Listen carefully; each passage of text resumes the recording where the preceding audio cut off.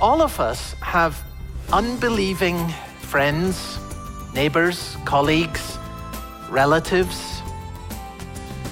What should we ask them to consider about Jesus? Welcome to Open the Bible with Pastor Colin Smith. I'm David Pick. And Colin, that is such a practical question. What should we ask them to consider? Well, three things immediately. One would be the evidence in relation to Jesus. Another would be the loss in rejecting Jesus. Got to count the cost if you turn away from someone who offers you so many good things. And then the third would be the gain in receiving Jesus, all that can be yours in and through the Lord Jesus Christ. But the key word today is consider. That's the issue.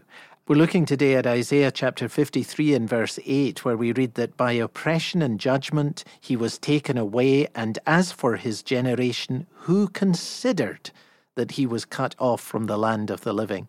There were so many people who just didn't think rightly about the Lord Jesus Christ. And so the invitation today is, will you consider the Lord Jesus Christ? Will you consider the evidence in relation to him, the cost of rejecting him, and the gain that could be yours in receiving him by faith? So let's get right down to the message. We're in Isaiah chapter 53 and verse 8. As we continue our message, Humiliation. Here's Colin. Now, all of us have unbelieving friends, neighbors, colleagues, relatives. What should we ask them to consider about Jesus? Well, this verse is going to point us directly to the answer. I want us to see from this verse three things that you might ask your unbelieving friends to consider. Three vital things that the people in Jesus' generation did not consider. Three things that are therefore vital for every one of us to consider today. And the first of these is to consider the evidence in relation to Jesus. Notice what he says. By oppression and judgment he was taken away, and as for his generation, who considered? Now, when Isaiah refers to the judgment of Jesus, we are immediately pointed to the trial, where the normal process of justice was clearly denied to our Lord Jesus Christ. Matthew tells us that the chief priests and the whole council were seeking false testimony against Jesus that they might put him to death, but they found none. Though many false witnesses came forward, at last two came forward and said, "This man said, I am able to destroy the temple of God and to rebuild it in 3 days." You see what Matthew records? They were actively seeking false testimony. That there were many false witnesses who came forward. Eventually, there were two who came forward with a similar story, although Mark tells us that the problem there was that even there in their testimony, they did not agree. Now, when you read the story of the trial of the Lord Jesus Christ, the obvious question is, where were the witnesses who could have spoken in Jesus' defense? There were plenty of them. Why were they never called? Jesus was accused of forbidding people to give tribute to Caesar. That's Luke chapter 23 and verse 2. But Jesus had said publicly, give to Caesar what is Caesar's, give to God what is God's. There were many people who could have been called to give testimony to the fact that he had said that quite clearly. Why were they not called? Well, the evidence was not considered. The high priest condemned Jesus because he claimed to be the Messiah. Matthew chapter 26 and verse 63, he says to Jesus, I adjure you by the living God, tell us if you are the Christ. That's the charge that was put. You're claiming to be the Christ. That is the Messiah. Now, there were many people who could have been called into that court to give evidence in Jesus' defense that indeed he was the Christ, that he did the things that only the Messiah himself could have done. Charles Simeon was a 19th century pastor in Cambridge in England, and he points out that there were many who could have spoken, giving testimony as witnesses in defense of the Lord Jesus Christ. I mean, one man could have come and said, I was blind and he made me see. Another could have come and said, I was gripped by Satan's power, but it was Jesus who set me free. And if Lazarus had been called, he could have said, I was dead and in the grave, but Jesus raised me to life. Even Judas, who had betrayed the Lord Jesus Christ, regretted what he had done. He threw the 30 pieces of silver onto the floor of the temple, and he said, I have sinned by betraying innocent blood. But none of these witnesses who could have spoken in defense of the Lord Jesus Christ were called. Jesus' generation did not consider the evidence. Loud voices were raised against Jesus. False witnesses came forward. A distorted picture was presented, and true witnesses were never called. So Jesus was crucified by people who did not know who he was. Think about that. The New Testament underlines this many times. Jesus was crucified by people who did not know who he was. They didn't look at the evidence. So when Jesus was nailed to the cross, he said, Father, forgive them. They know not what they do. They don't know what they're doing.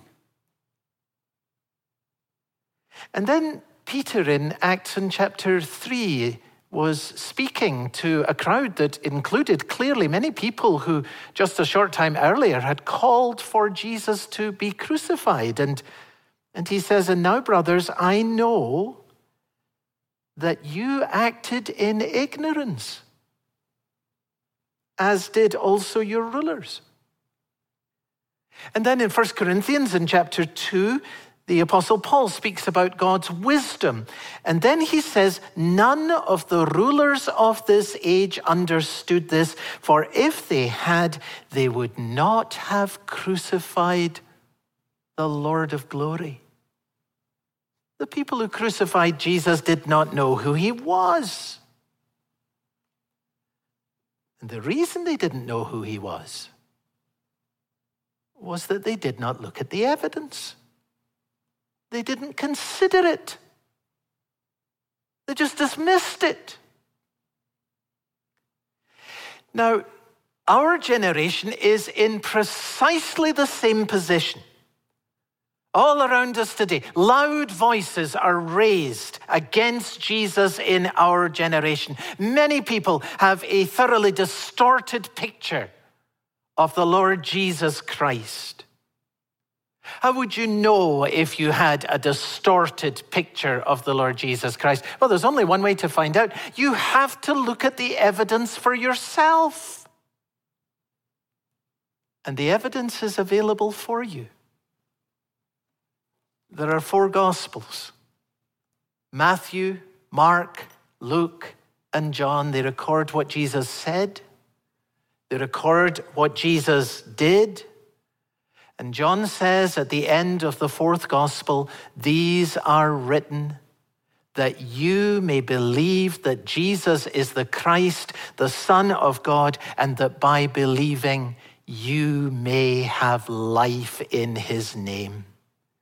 See, this is how people come to faith, by looking at the evidence, listening to what Jesus said, looking at what Jesus did. These are written that you may believe. So consider the evidence in relation to Jesus. In a moment, we'll come back and consider the loss in rejecting Jesus, as well as the gain in receiving him. So I hope you'll stay with us. You're listening to Open the Bible with Pastor Colin Smith and the message Humiliation, part of our series, The Gospel According to Isaiah.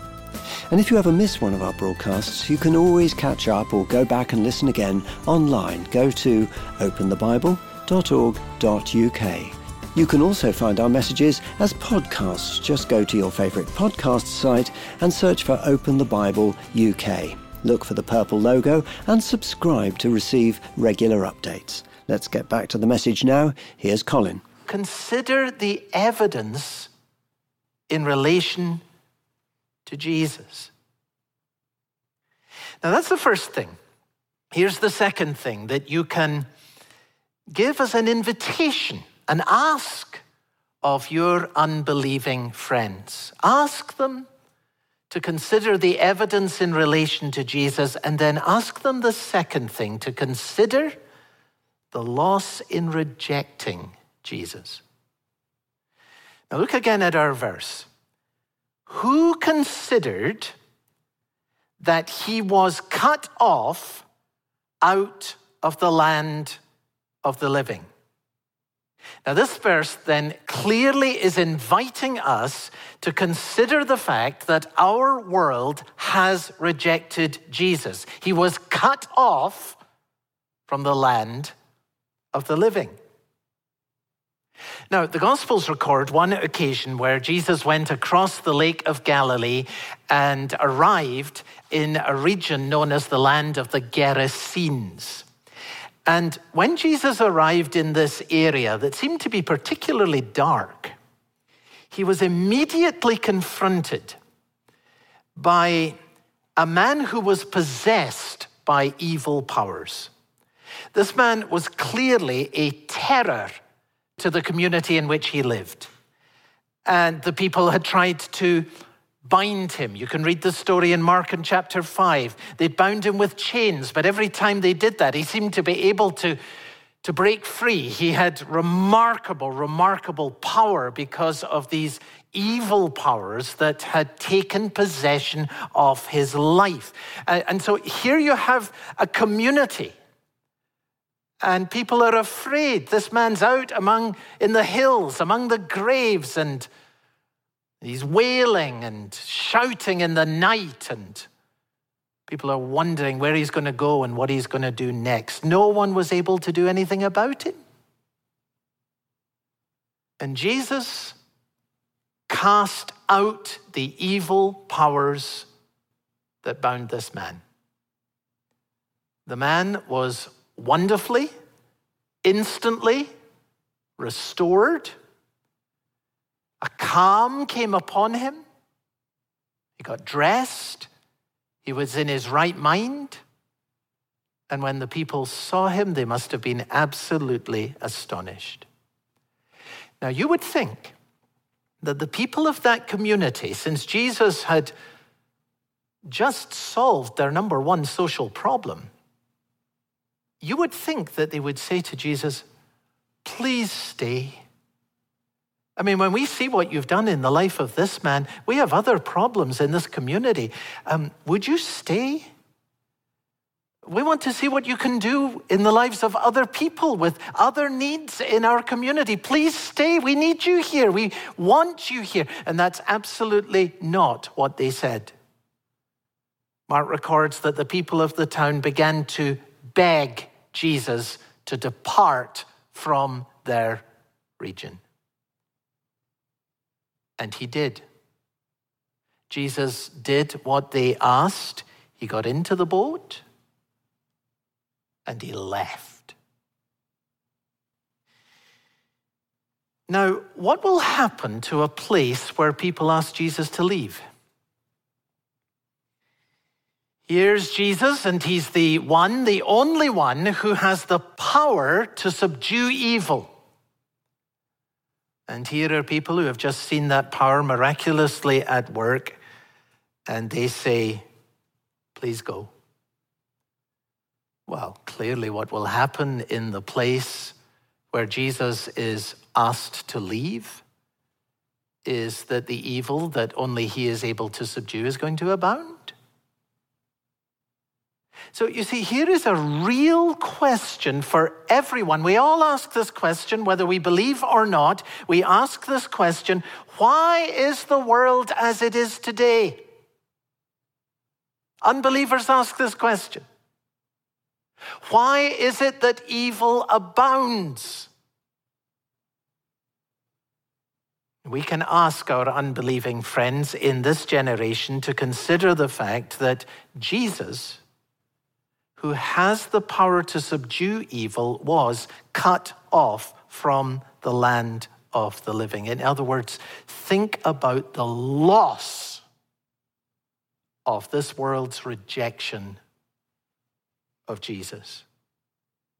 This world has said to Jesus, we don't want you here. We crucified him. And when the light is put out, well, then what you have is a great darkness.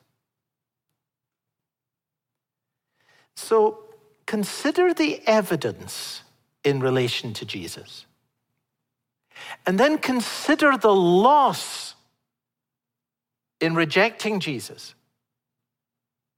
And for us personally, to reject Jesus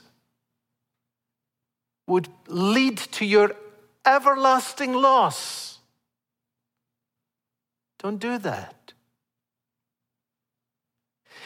And then there's a third question that we can ask our unbelieving friends to consider.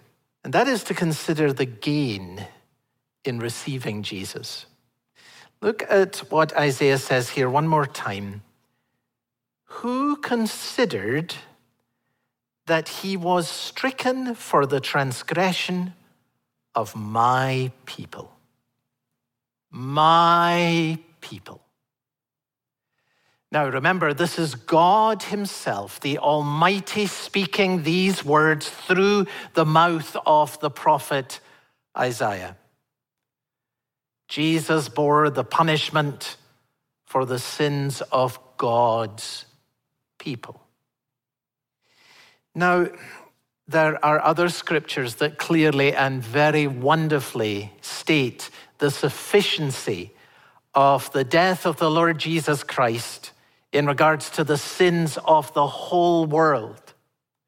So we can say to any person, and I say with great joy and freedom today, however far you are from God, however great your sins may be, however long you have been pushing the grace of God away from you, Jesus Christ is ready to receive you. Jesus is ready to forgive you, and his death for sinners is sufficient for you. But I want us to notice the death of Jesus is sufficient for the sins of the whole world. That's not the focus here. The focus here is on the death of Jesus in relation to God's own people. And you see, the danger that we face as believers is that we become so familiar with the truth that Jesus died on the cross for sins that we feel that this is something simply that our unbelieving friends need to hear.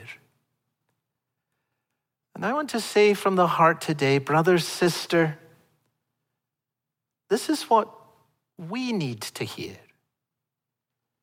Jesus was stricken for the transgressions of God's people, and that's us. It was my sin that nailed him there until it was accomplished. Now, it would be very easy to get the idea that somehow God owed it to us to send his son into the world. That somehow there was some kind of moral obligation on Jesus to be stricken for our transgressions. But Nothing could be further from the truth. I want you to think about this, that there are legions of fallen angels. That is, angels who fell into sin before the creation of the world, and there is no Savior for them. Peter tells us in his second letter, chapter 2 and verse 4, God did not spare angels when they sinned. What did he do? He cast them into hell and committed them to chains of gloomy darkness to be kept until the judgment. Now, if God did not send a Savior for fallen angels, why did he send a Savior for us? I hope you're not expecting me to answer that question, because no one possibly can. To all eternity, we're going to be lost in love and wonder and praise as we stare into the mystery of God's marvelous mercy and grace towards us. Consider what is yours in Christ. He was stricken for your transgressions. And then if you have not yet believed, consider what could be yours in the Lord Jesus Christ. If you will believe in the Lord Jesus Christ, if you will turn to him in repentance, if you will trust yourself to him as your Savior and as your Lord, he will be yours. And all that he accomplished on the cross will be yours with him. Consider the gain in receiving Jesus. Your sins will be forgiven. You will have peace with God. And your healing will have begun. What a powerful way to end our message today, considering what it would mean to receive Jesus. If you've never done that, I hope you'll take action today. Pray a simple prayer asking Jesus to come into your life, forgive your sins, and make you into a new person. Go and tell someone about it, maybe a trusted Christian friend or family member, or go along to a local fellowship church. You'll be sure of a warm welcome. Also, write to us and tell us about it. We'd love to hear from you. You can email us at hello@openthebible.org.uk. You've been listening to Open the Bible with Pastor Colin Smith. Open the Bible is supported by our listeners, and we want to thank you for that. If you're able this month to set up a new donation in the amount of £5 or more, we'd love to send you a free gift. It's a book by J.I. Packer entitled Evangelism and the Sovereignty of God. So, Colin, the book is about evangelism and God's sovereignty, but why is this book so important? Oh, well, it has been very important in my life. I read it first many years ago, and the mark of a good book, in my view, is it's one you keep going back to. And this is one that I do keep going back to because Packer speaks so clearly about this really important issue of evangelism and the sovereignty of God. And the issue is simply this, that the Bible quite clearly proclaims that God has done more than make salvation possible. God actually saves people. Salvation is of the Lord, and that's the sovereignty of God. God saves, and believers know this by instinct, that though I have made a decision to follow Christ, God somehow laid hold of me and has wonderfully turned my life around. But of course, the question that then arises is, well, if it's God who saves, then why don't we just leave him to do it? And of course, that would cut out evangelism altogether. So how does our responsibility to share the gospel with people who don't yet believe relate to the wonderful truth that God is in the business of saving people? Evangelism and the sovereignty of God. Packer's book helped me on seeing how these things don't fight each other. They actually complement each other and they hold together very wonderfully. It's beautifully written. It's very clear. And I'm really excited that we're able to share this with folks who listen to the program. If you find it a tenth as helpful as I've found it, you will be greatly blessed. Full details of the offer on our website, openthebible.org.uk. For Open the Bible and Pastor Colin Smith, I'm David Pick, and I very much hope you'll be able to join us again soon.